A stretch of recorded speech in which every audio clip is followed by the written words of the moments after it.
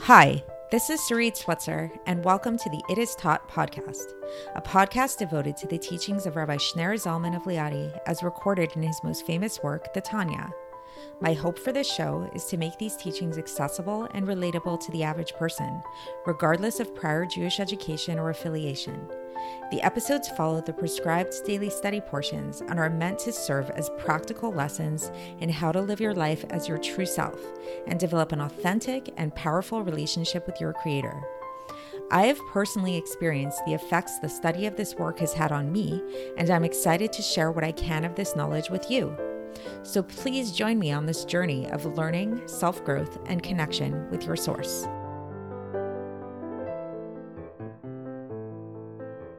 Hi, and welcome to the It Is Taught podcast. This is episode 111 for the 10th of Adar base in a leap year. And today we are continuing chapter 36, and we are going to begin our discussion by talking about dew. So yes, that natural substance, that water-like substance that surrounds plants and plant life in the morning. And it's a really cool thing. So just to give a little bit of an overview of how dew forms is basically... So in our atmosphere, at all times, there is moisture in the atmosphere.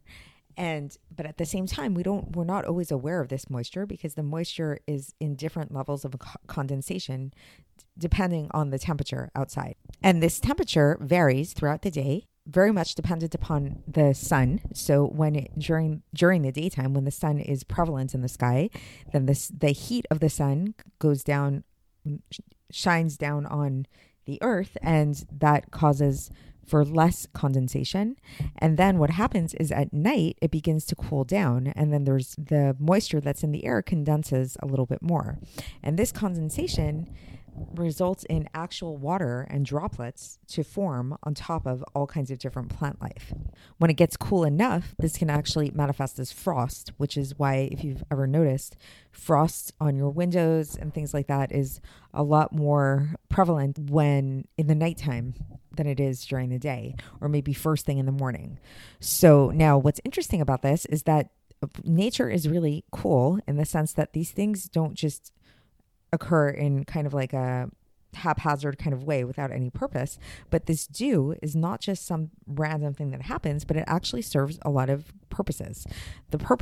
Some of the purposes of dew is that, first of all, it serves as a protective barrier on the leaf, causing it to minimize the amount of moisture to come out of the plant itself so that it's able to maintain more moisture, and more moisture in the plant obviously is good in order to help it stay more resilient in all kinds of different conditions, especially if it's dry or hot.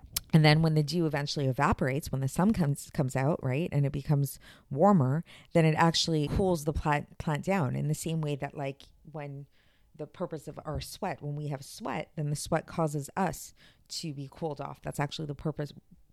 One of the purposes of the reason why we sweat is to allow our body to maintain a more stable body temperature on a hot day. And then another reason for the dew is that the dew in some environments and in some species, especially some plants that grow in the desert, they can actually absorb some of the moisture from the dew, and it can actually serve as a type of hydration. So it's sort of like nature's way of watering the plants. So there's really a lot of really amazing purposes that this dew serves. And kind of to sum up the purpose of the dew is that, in this context anyways, is that it's helping to protect the plant from the external surroundings and to keep the plant alive. And so how is this relevant to Tanya, and why am I bringing all of this up? Is that we're going to see that today's Tanya actually talks about dew. It actually really speaks about dew, but it speaks about a more spiritual type of dew. It speaks about the type of dew that's going to be involved in the resurrection of the dead. So we believe in Judaism that there's this idea that eventually, at the end of times, all people who lived on earth will eventually be resurrected. So every person who is no longer alive today will be resurrected. And the way that they will be resurrected is through this substance, which is known, which the sages called the dew of resurrection. So just like this dew kind of vivifies plants, we can think of this dew of resurrection as it will literally be the dew resurrects people. And what we'll also learn in today's Tanya is that this dew of resurrection, another way to think of it is actually Torah, because Torah is also called dew. And so if you recall, this is where we can kind of link things together. What we were talking about in yesterday's Tanya was this whole idea of how one of the purposes of Torah is actually to save us from expiring. It's to allow us to maintain our sense of self while still connecting with God. So this is why Torah is called power. It's called strength, because it literally gives us the strength to be able to withstand our connection with God without losing ourselves completely. So it's a really cool concept. And let's get straight into the text and see how the Alter Rebbe explains it. So picking up from where we left off last time, and please go back and listen to yesterday's episode if you haven't already, the Alter Rebbe taught us about how the ultimate purpose of the entire world is Mashiach and the resurrection of the dead specifically. And so now the Alter Rebbe begins today's Tanya by telling us that we actually already had a taste of this resurrection of the dead once when we received the Torah. And now here the Alter Rebbe cites a quote from Deuteronomy, from Dvarim, to support this, from Dvarim chapter 4, verse 35, which says, which literally translates to mean, you have been shown to know that God is the Lord. There is nothing besides him. So again, and we spoke about this previously, at the time of Matan Torah, we actually all momentarily saw God and experienced God in his full greatness and glory.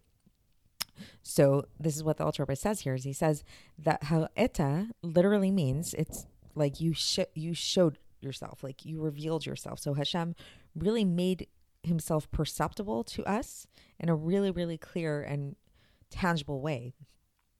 And then the Alter Rebbe cites a couple of other descriptions of what happened then, namely talking about the idea we saw the voices and they saw what was normally heard. And the Alter Rebbe says that the way that this is explained by the sages is that they would look over to the east and they would hear the speech coming out that said, Anochi, I am the Lord your God. And so too in every single direction.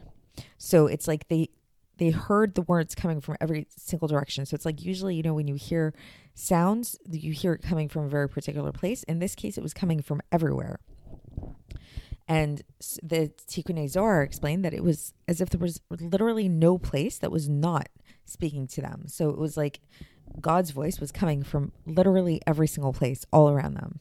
And now the Alter Rebbe goes on to explain that the reason why this was such, that the voice was coming from every place, literally from all directions everywhere, is because this revelation of God that came about through the 10 commandments, which more accurately translated, by the way, is 10 sayings. Diburot really means sayings. It's not commandments. So these 10 sayings contain the entirety of the Torah, what is the entirety of Torah? This is the innermost will of God and his wisdom, within which there is no concealment at all.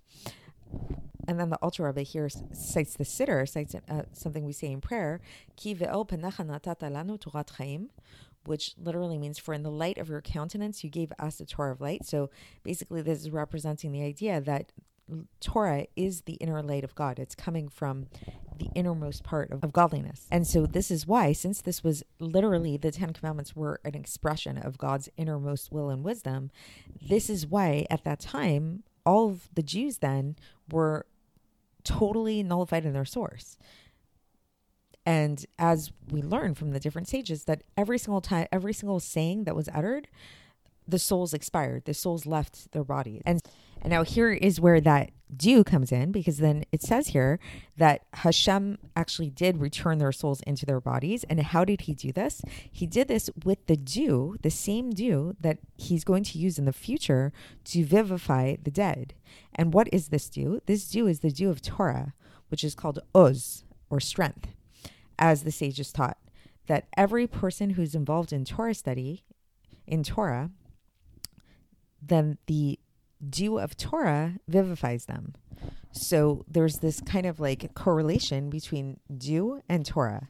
So that is the end of the section today. So I think what we can basically say that we learned from here is that there's some kind of really big similarity between dew and Torah, and why Torah is likened to dew, or even called dew, and how this dew is also something which is going to be utilized in order to vivify the dead in the future, in the resurrection of the dead.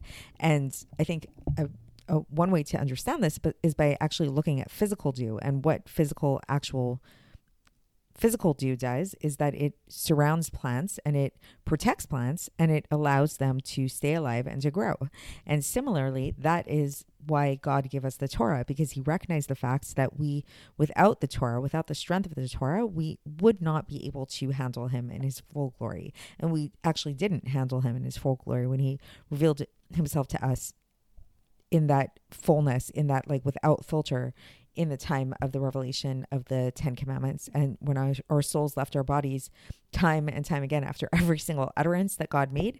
And so God had to bring our souls back into our body, and the way he did it was through the dew of Torah. So that is it for today. Tomorrow we're going to conclude this chapter and hopefully bring it all together. So I will speak to you then. Thanks for listening to the It Is Taught podcast, hosted by Sarit Switzer. This podcast is dedicated in loving memory of my maternal grandfather, Avraham Yitzchak ben Binyamin HaKohen of blessed memory. Music by Shoshana. If you enjoyed this episode and would like to support the show, please share it with others and subscribe on YouTube, Apple iTunes, Spotify, or wherever you listen to podcasts.